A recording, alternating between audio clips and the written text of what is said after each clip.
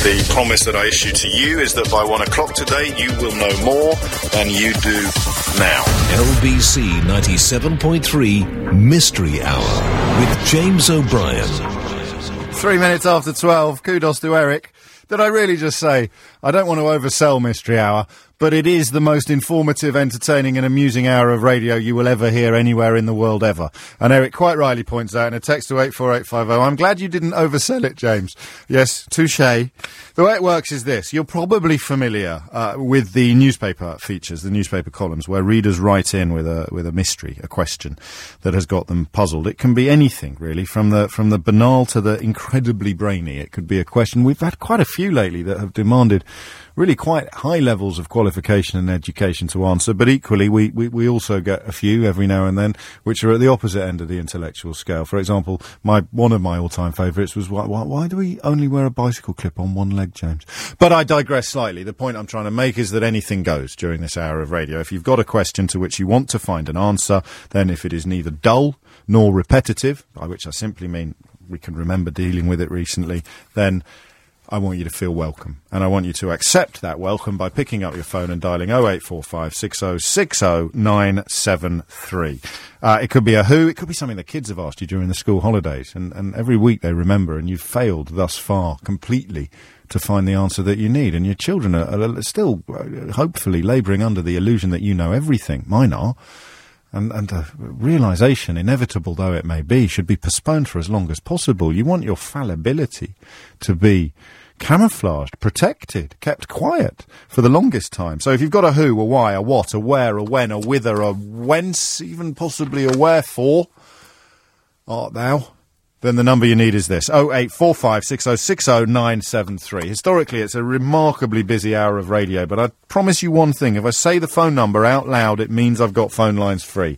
And I said it out loud a minute ago, and I'm going to say it out loud again now. 0845 6060 973 is the number to call. What is your mystery? And that's it, really. And we will endeavour to secure an answer for you. The way we do that, of course, I must explain if you're new to the programme, the way we do that, of course, is by asking you to ring in if you hear somebody else ask a question to which you know the answer. So if you hear somebody ask, whether it is astrophysics or cake decorating, if you actually have the knowledge filed away somewhere in your mind that person is seeking, then please call in with the answer on the same number. Texts, emails, tweets, although welcome and often read, don't generally make up a big part of this feature for what I presume are fairly obvious reasons. At Mr. James OB, if you want to get involved on Twitter, though, is quite useful, generally speaking. And what I'll do later, I'll tweet the link to the iTunes page so that if you listen for the first time or you've only recently discovered Mystery Hour, you can access completely for free an entire archive of Mystery Hours on iTunes. But we are nothing without questions, so let's get them up first. 0845 6060 973. And the only other thing I'd mention, because I mention it every week and feel that I should, is this. Don't look stuff up. There's no point. This is it's an odd thing and slightly old-fashioned, but it works and it makes sense. It's a celebration of knowledge, education, illumination. It's about knowing stuff in the way that we knew stuff before we could just Google it. Do you know what I mean? Do you remember that? It's the pleasure you have in knowing things rather than... I always use the example of my 7-year-old asking me a question, and if I know the answer, I feel really chuffed. And it's nice to say, I don't know, darling, let's Google it. Or let's Bing it.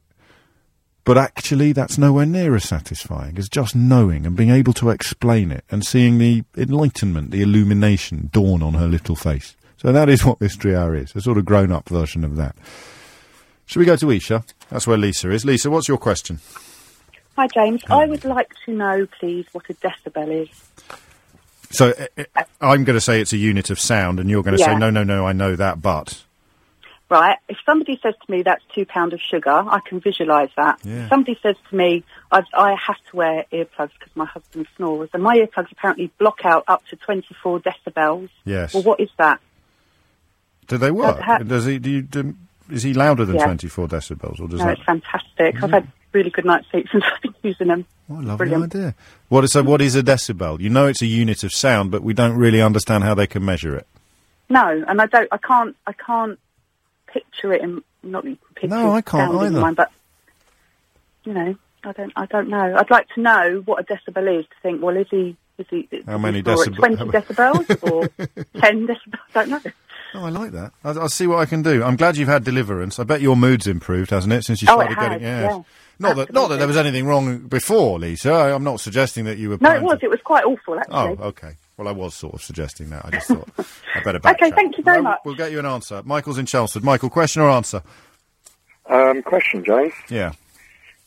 Why, when you see birds sitting in a tree on one side of the road, and they cross to the other side of the road, do they have to swoop down in front of cars rather than maintain their height and just fly across at a safe height? It seems if they're playing chicken, or are they suicidal, or what's the reason for it? Can a pigeon play chicken?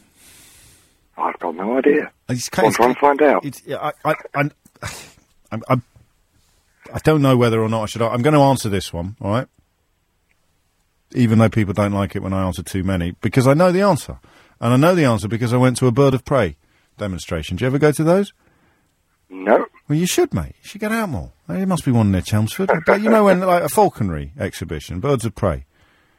And he explained, because they fly so low over your head, I think this is the same principle. I'll let you decide whether or not it's a decent answer or not. They fly so low over your head that they actually warn you. The fella doing the exhibition, I'll tell you where I was at Longleat. I saw it at Longleat. And they warn you, especially if you've got children with you, that the birds will come very, very close to your head. They will swoop really, really low, dangerously low, potentially for you as a human, and possibly for them as well, if it's a car that they're sweeping low to. And the reason for that is that they use the objects to disguise themselves from potential predators and to disguise themselves from potential prey. So they can creep up on their prey more easily if they're going between objects or very close to objects, and they can disguise themselves from anything above that might pose a threat more easily as well. That sounds fair enough. Thank you very much. Very plausible. Good work. Of course, we'll probably get some avian expert ringing in to explain why I got that horribly wrong, but I will blame it all on the bloke from Longleat. Kathy is in Eastbourne. Kathy, question or answer? I have a question, please, James. Marvellous. I'm doing some house renovations. Oh, yes. And I have bought an old set of Crittall doors, which I should be decorating at the moment, actually. What doors? They're like steel doors, old-fashioned sort of steel patio doors. Oh, yes. So steel framed with glass in the middle. Yeah, exactly. Got you. So, and they're really heavy. Yes. So as I was wandering around the house, I was wondering if the doors are that heavy, how heavy is the rest of my house, like in total? We'd probably have to take an average rather than a specific, unless we sent someone down to Eastbourne with a set of scales. So what are we talking? A 3-bedroom semi? Yeah, 3-bedroom detached. Okay, detached is easier to weigh. Yeah, it's not so lopsided, I suppose. So 3 bedrooms, two reception rooms and a kitchen? Yes, yeah. So an average 3-bedroom house. Yeah, how heavy is it? How much does it weigh? Yes. That's a beautiful question. Thank you. No, thank you. That's absolutely beautiful. I hope somebody can answer it for me. A quantity surveyor might know the answer to that. The bloke who counts all the bricks that you need and all. Well, I don't know. Why would I even... I could tell you one thing for certain. That is not a question I will be answering anytime soon. Kathy, many thanks and good luck with the renovations. How heavy? Average 3-bedroom house.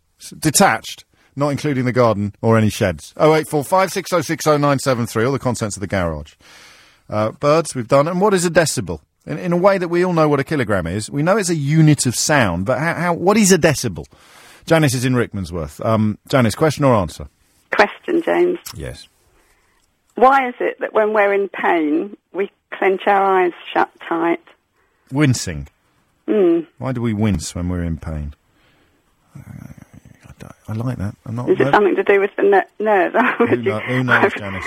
I've got a bad back, and every time I try to move, I clench my eyes. No, I know. Shut till I'm in agony. I'm at the age now when I wince a bit every time I get up from a chair after more than 5 minutes. I do that thing now as well where I go, oh, I know the feeling. So the wince, why do we wince and clench our eyes, sort of screw up our eyes like that when we're in pain? Because it doesn't necessarily make us feel any better or take the pain away.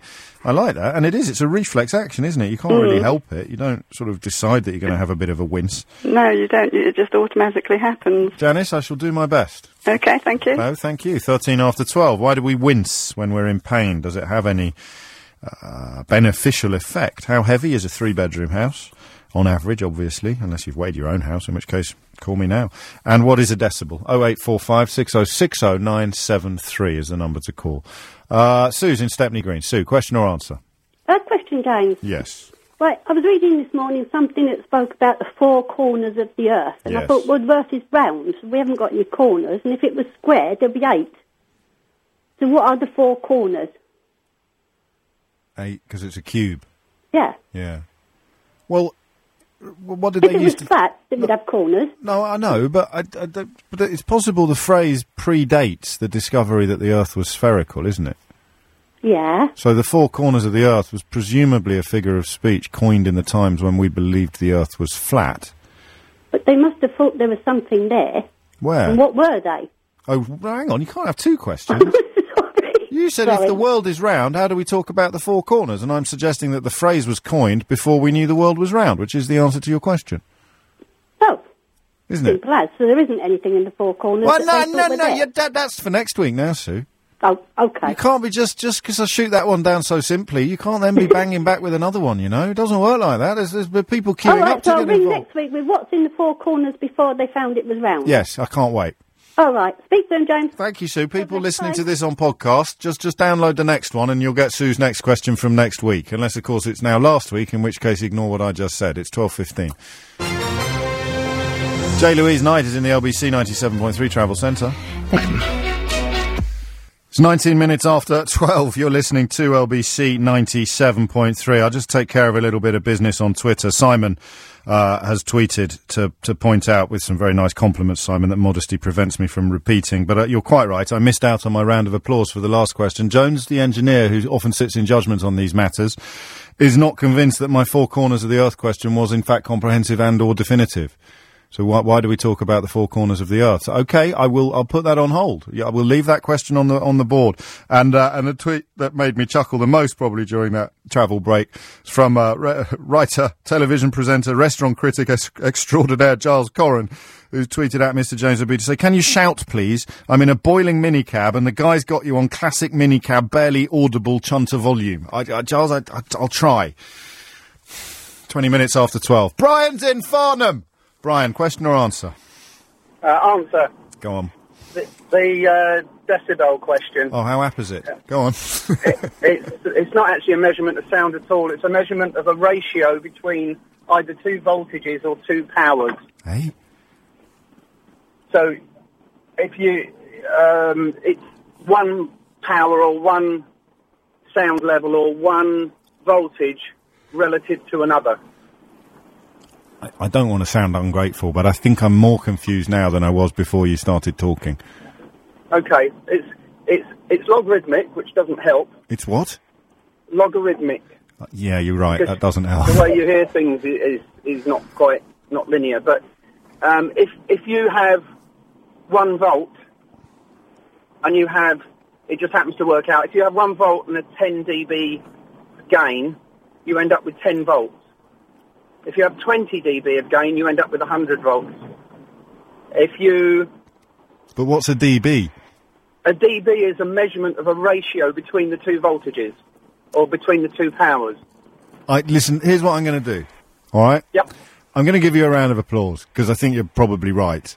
But I'm going to have to leave the question on the board, because with the greatest of respect, you might as well be talking Chinese.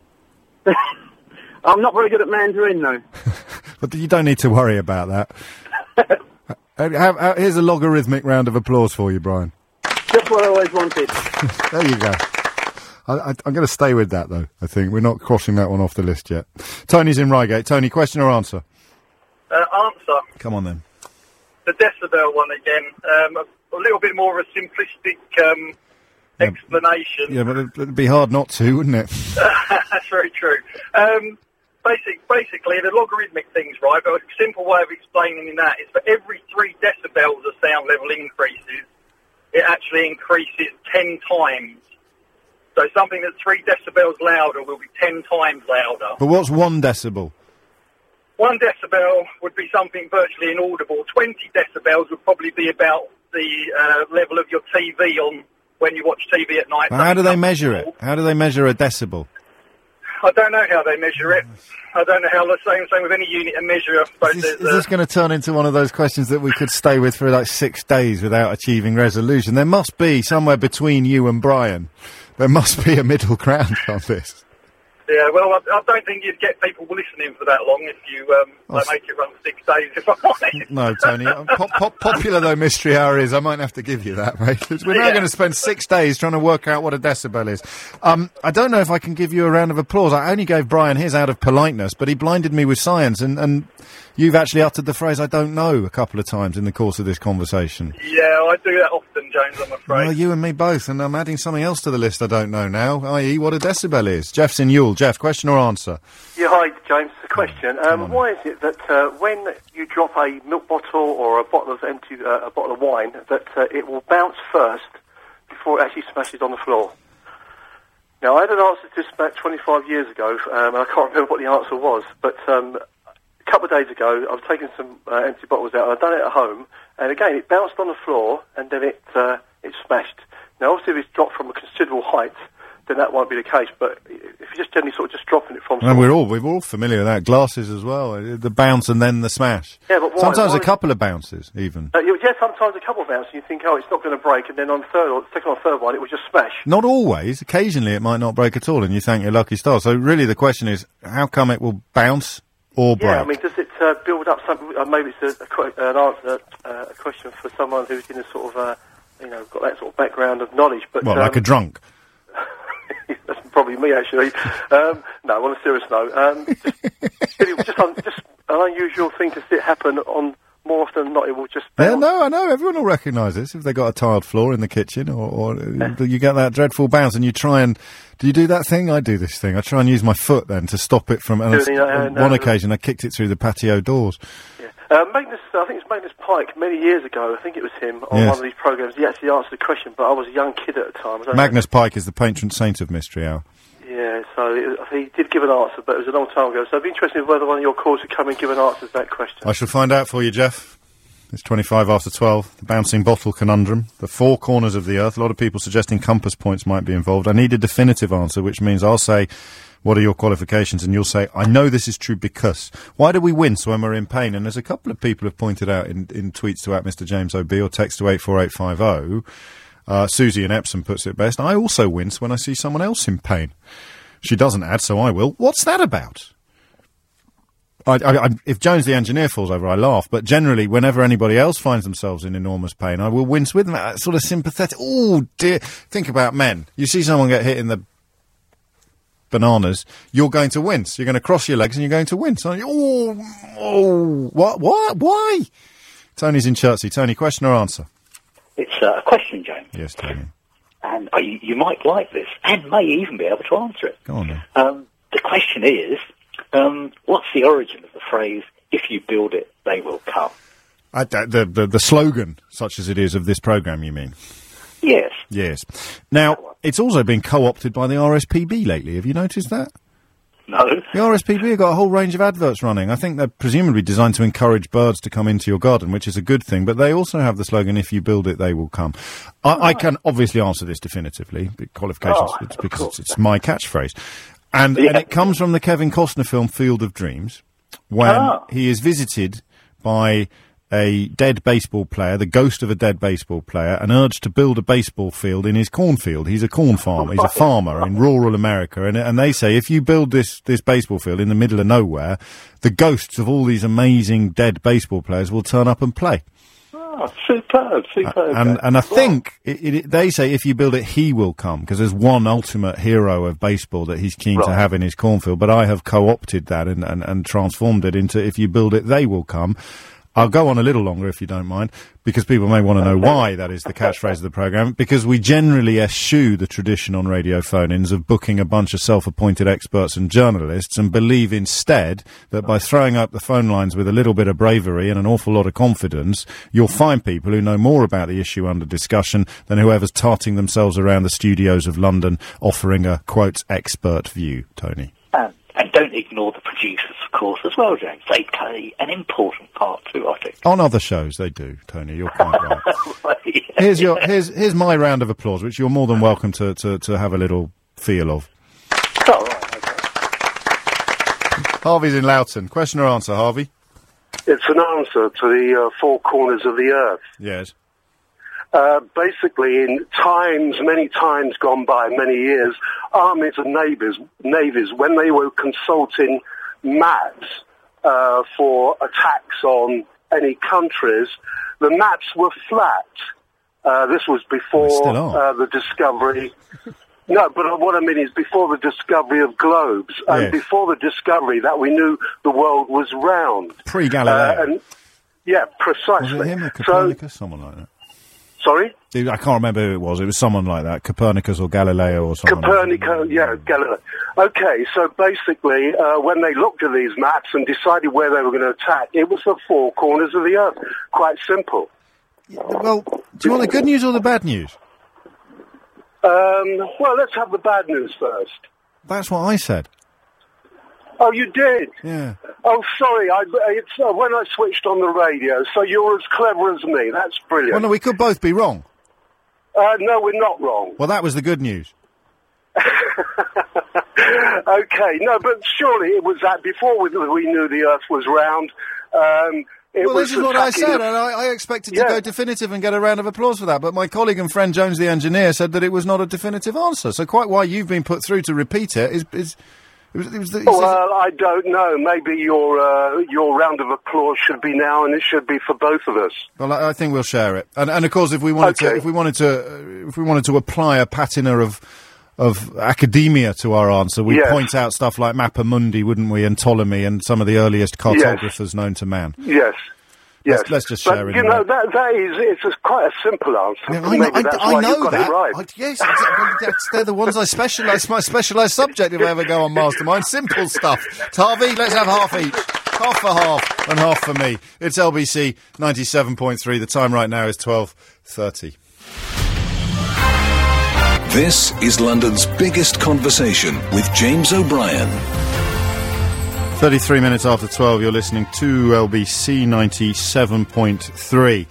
Mystery Hour is underway. I'm going to have one more go. Don't ring in about the decibel question. Going to have one more go at it, and after that, then I'm going to knock it on the head. Otherwise, we'll be here all day. What is a decibel? Almost impossible to provide an easily comprehensible answer to that. I think Brian nailed it, but we didn't understand what he was talking about because he was a bit of a boffin. How heavy is the average three-bedroom house? What's the relationship between pain and wincing? Bearing in mind, of course, that you sometimes wince when you see someone else in pain. Gone definitive now on four corners of the earth. Why do bottles bounce before they break? What is the physics of that process? We've all seen it in action. 0845 606 0973 is the number to call. Tony's at Heathrow. Tony, question or answer? Hi, James. You all right? Yeah, fine, thanks, Tony. What's on your mind? Good. This is sort of derived from myself and my brother's little mini mystery hours we play together. But Go on. It must be happening all over London, of course. Yes, I hope so. Kind of. Absolutely. Just to establish a fact, your fingernail will grow from the base of the nail of the finger, wouldn't it? Not from the end. Yeah. Yeah, it's pushing up from the bottom. Yeah. Yeah. But that is, in turn, attached to the flesh underneath your fingernail. Is it? So, why don't you get... Yeah, you can't pull your fingernail off your finger, can you? Not you without can, hurting. but it hurts, yeah. So why doesn't it hurt when it grows up? Increments. It could be osmosis. No, it's not. It's definitely... Oh, hang on, what's happened to the alarm? Oh, no, you misused the word, so the alarm didn't go off. It's growing so slowly. If you did this, you're quite right. If you ripped it out with pliers, it would really hurt, and yet that would be the same physical process as it growing. But it happens so slowly that it just doesn't register as painful. That's what I was thinking, but I just thought... Otherwise your head would hurt, because your hair's growing all the time. Well, your hair's growing, but it's growing through follicles, which aren't attached to any nerve. Okay, clever clogs. Pull out a big clump of hair now. Well, a big clump of hair, if you pull it out... pull out one hair, then, from your nose. I do that quite regularly. And does it hurt? Oh, come on. There's facetious and there's facetious. Does it hurt when you pull one of those long, dangly hairs? Yes. Yes, you get a tiny pain prick. Sometimes it makes your eyes water. It depends how big the hair is and how hard you have to tug. But there you go. Yeah. So they should all hurt, and the reason that they don't is that it's happening so incrementally slowly that it doesn't hit your pain receptors. Fair enough. How many rounds of applause have you got now? I don't know, mate, but I'll tell you what, I could be heading for some sort of world record. And it's only a couple of weeks since I beat my friend Luke 17-3 at FIFA 13 to get a world record there as well. It's just, I feel like Mo Farah at the moment. Kevin is in Epping. Kevin, question or answer? I've got an answer for you, James. Go on then. It's the milk bottle question. Oh, yes. Why do bottles bounce and then break? Generally, when they hit the ground, they would be hitting at the bottom of the bottle where the edge of the bottom meets the bottom of the bottle on the corner. Very true, because that's heavier as well, so it'll turn around often to the heaviest bit will hit the bottom first. That's it, and then it bounces and breaks, and that's it all over the floor then. So it bounces and then lands on the side or lands on a bit that's not thick and it's more likely to break. That's it, hits the weak point and then it smashes. So jars, bottles, particularly wine bottles and milk bottles because of their shape. Yep, especially milk bottles. Qualifications, Kevin? Kevin the Milkman here. 35 years of chopping milk bottles out on the round. and if you had to put a rough estimate on what percentage of dropped bottles bounce, what would you go for? I'd say that 80-90%. 80 to 90%. Wow. But like you, I do try and get my foot under them first. Well, it never works, does it? And then the problem is it does occasionally, and that makes you feel like a superhero. It hurts, but you also go, wow, look at those reflexes. Eat your heart out, Cristiano Ronaldo. Then it drops off your shoe and falls on the floor and breaks anyway. I did once kick it through a patio door going back many, it wasn't my house, going back many, many years. Less said about that, the better. Would you like a round of applause, Kevin? I'd love it. That's my second round of applause now. No one likes to show off. Hal's in Brighton. See? You see what you did there, Kevin? Boasting about... Come back, Kevin. See what... I'm here. Right, okay. Boasting about how many rounds of applause? 2 in 8 years. Yeah, Professor Hal's in Brighton. Professor Hal, roughly how many rounds of applause have you had on Mystery Hour, do you think? James, I wouldn't like to say. I'd like to be more modest about. Yeah, but ballpark. I don't know, 15, 20? Yeah, see, Kevin, that was bound to happen, mate. Oh, bow out gracefully. Take it from a lifelong show-off. It always backfires. Professor Hal is the Professor of Public Understanding of Science at the University of Brighton and Mystery Hour regular, as you've just established. What have you got for us, Professor Hal? Might I contribute to the discussion about decibels? Yes, please. Okay. I mean, in a way, this is your bread and butter. This is why you exist professionally, to be able to explain to numpties something that's quite complicated scientifically speaking. Well, there are no numpties. It's basically my job, and I can't believe I get paid to do it. I love it so much. Can we just draw a parallel between sound waves and water waves, because they're almost identical? But you imagine waves on the sea, they have that sort of wavy shape. Yes. Big waves are taller and deeper. They have the big peaks and the big troughs, and smaller waves have smaller peaks and smaller troughs, and so it is with sound.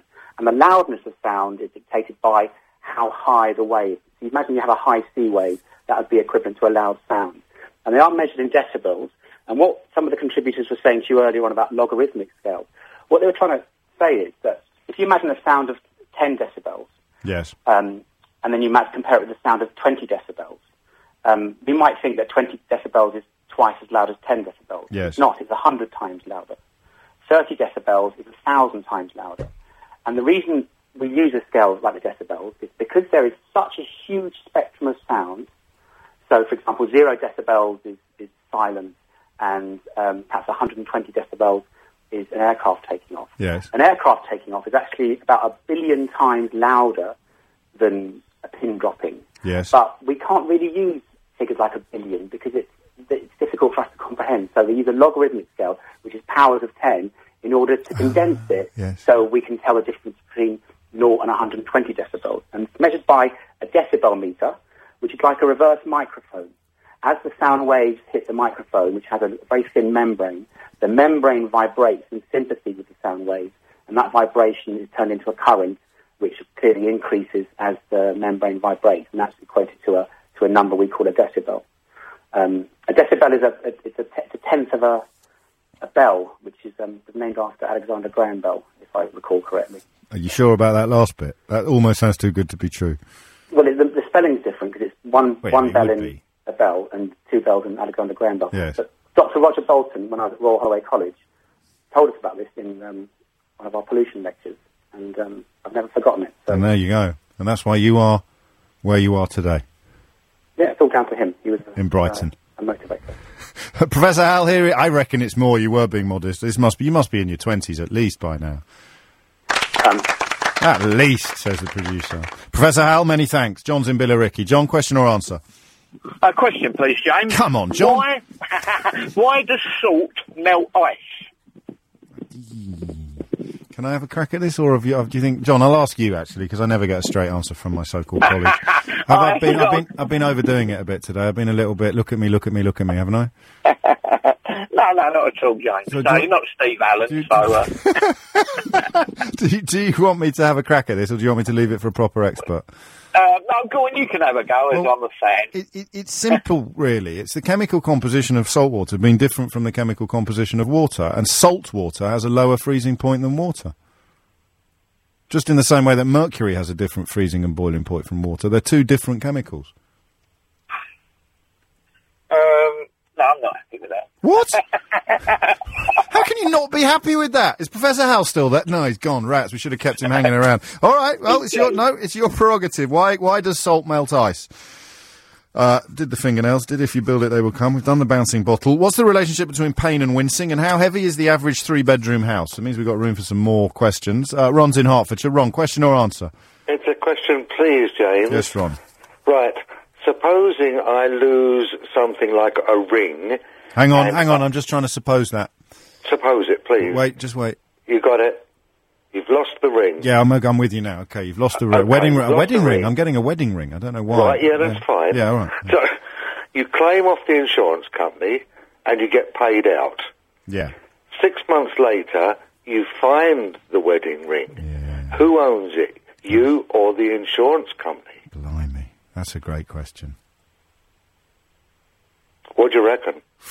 Well, I mean, you don't. I bet you don't get a round of applause for this one. Well, I'm pretty confident the insurance company own it, but whether or not I presume you're legally bound. We just need someone the only answer we're going to accept is either from someone who sells insurance or someone to whom this has happened.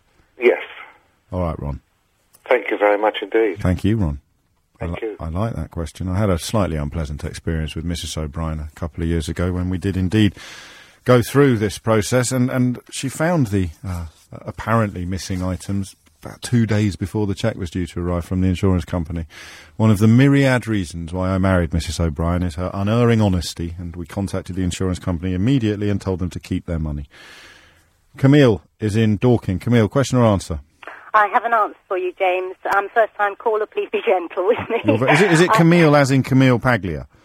I wouldn't know. Camille? Probably. No, but it's your name. Is it Camille?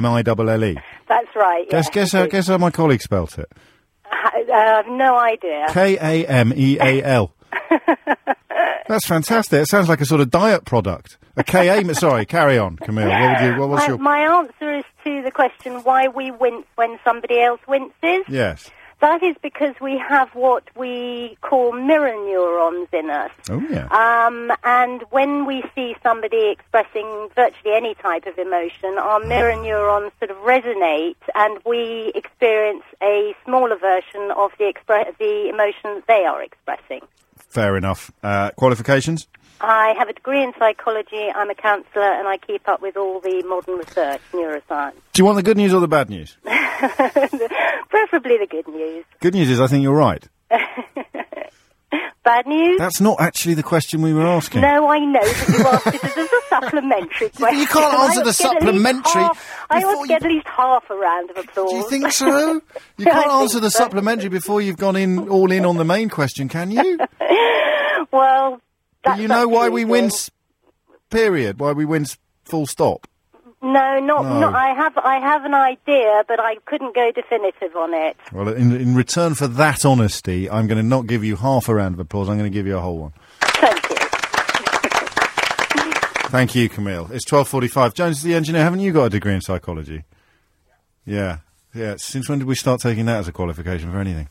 12:49, it's LBC 97.3. A few questions that still need answers. I mean, I think we know the answers to these, but they weren't accepted at the time by the questioners. Why does salt melt ice? And if you claim for something on insurance and subsequently find it, or the police find it, what happens? Obviously, it belongs to the insurance company, doesn't it, if they've paid out? But I'd love to know what actually happened to you. There was a violinist recently who had her violin stolen at a railway station, and it turned up didn't it? She'd been paid for that violin, and I think is now negotiating with the insurance company for its return. But sorry to bore you, but I don't think she owned the violin herself. Did she? It was owned by what are they called? Like professional do-gooders, a benefactor. Yes, and because it's about £1 million a Stradivarius these days between friends. Back to Mystery Hour. Julian's in Putney. Julian, question or answer? It's a question, James. Marvellous. And this comes courtesy of my beloved son, who's currently travelling in Vietnam with some friends, and they've probably seen some chickens on their travels and strange things happening to chickens. But his question is... Steady on, Julian. I'm familiar with these clubs in Southeast Asia to which you refer, but I've never encountered the chicken element. It was ping-pong balls last time I checked. Carry on. And that as well, yes. His question is, chickens essentially don't fly, right? Yeah. And yet when they're on the ground, sometimes they sort of make as if to use their wings to perhaps jump over something or get a little bit of lift off the ground. And yet his question essentially is, if a chicken fell off a roof, would it survive? Would it be able to fly? Well, I mean, no is the answer. I keep chickens and I clip their wings, so that's why they can't go far. But also, I think of the rooks, or the ravens rather, at the Tower of London, which I think have also had their wings clipped. So they can hop higher, so they can get a little bit of lift with a clipped wing, but not enough, for example, to clear a 6-foot fence. With an unclipped wing, they could probably just about get on top of a 6-foot fence, but they wouldn't really be able to fly unaided over it. Do you see what I mean? I do. It would be a sad end then, I think. For the chicken. I mean, that is the thing. If you don't clip their wings, they can fly, or they can jump, aided jumping higher than they can, but they're never going to be able to just sort of fly away, I don't think. So in evolutionary terms, the chicken's wings haven't just become stunted naturally. They still have to be clipped, or... Yeah, but again, I presume in evolutionary terms it's been bred out of them, the ability to fly, because from a farming point of view, it would be far from helpful. Wouldn't it? But you have to clip them in order just... to be safe. It's not the end of the world if you don't. But it's quite a grisly job. But there's no nerve endings in feathers at all. But it's still a little bit weird to take a pair of kitchen scissors to a living creature. Oh, I couldn't do it, James. I'm a vegetarian. I couldn't do it. You don't have to be a vegetarian to cut a chicken. You cut your hair, don't you, Julian? Doesn't make you a cannibal. This is true. Well, that's powerful. Write that down. Round of applause for me. Qualifications: I keep chickens. Thank you, Julian. It's a nice question, that. All the way from Vietnam. Teresa's in Blackheath. Teresa, question or answer? Question. Hello. Hello. It's actually my daughter's question. She's doing a little bit of grammar at school at the moment. And she wants to know why she has a teddy bear, an umbrella, but a unicorn, when it's supposed to be an with a word. What are the rules for that? Because I'm a bit of a grammar pedant, Teresa, between you and me. I never let it come out on air. I never let it sort of emerge on air. But that is one of the chinks in the armour of my pedantry. I'm never quite sure when it should be a and when it should be an. It's a when it starts with a consonant, and an when it begins with a vowel. But unicorn. But then what about H's?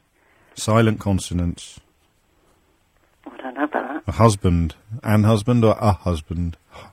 Husband. Well, it's not very silent, is it? But it's not a plosive. Are you sure it's that simple? Well, perhaps a union. Listeners can tell us. A union or an union? Oh, another exception. A union. Well, hang on. You can't say another exception. At what point, when I keep giving you another exception, do they cease to be exceptions and instead become proof that there aren't any rules? I don't know. Let's find out. I like that question a lot. How old's your daughter? She's 9. Just checking. I'd be worried if she was younger than mine, because now that term has started again, it's time to get the competitive parent hat back on. I said, what do you mean she's studying such matters already? Mine's still doing Peter and Jane books. Pat's in Godalming. Pat, question or answer? It's an answer, James, which oddly enough you just answered yourself, but one with the chicken feathers. Yes. It's to do with nails, and the reason why it doesn't hurt when you cut your nails or pull them is because they're dead, like chicken feathers. Pat, this isn't your fault. I'm just going to go off-piste for a moment, because it's the second question. It's the second person who's been put through answering a question that hasn't been asked. The question wasn't why doesn't it hurt when you cut your nails. The question was why doesn't it hurt when they grow? Given that it hurts if you pull them out with pliers, that's like an accelerated process of it growing. Why doesn't it hurt while they're actually growing? No, it isn't because when you pull them, you're pulling out from the cuticle, so you're pulling out the base, the bulb, as it were, yes. And that's what hurts because they're attached to nerves. Same with the Whereas hair. when it grows, you're not, and the same with hair, because it's growing up slowly, you're not detaching it from anything as it grows. Yeah. You've just got the pushing up of dead material. So my answer was, because it grows so incrementally, you're not going to register any pain anywhere.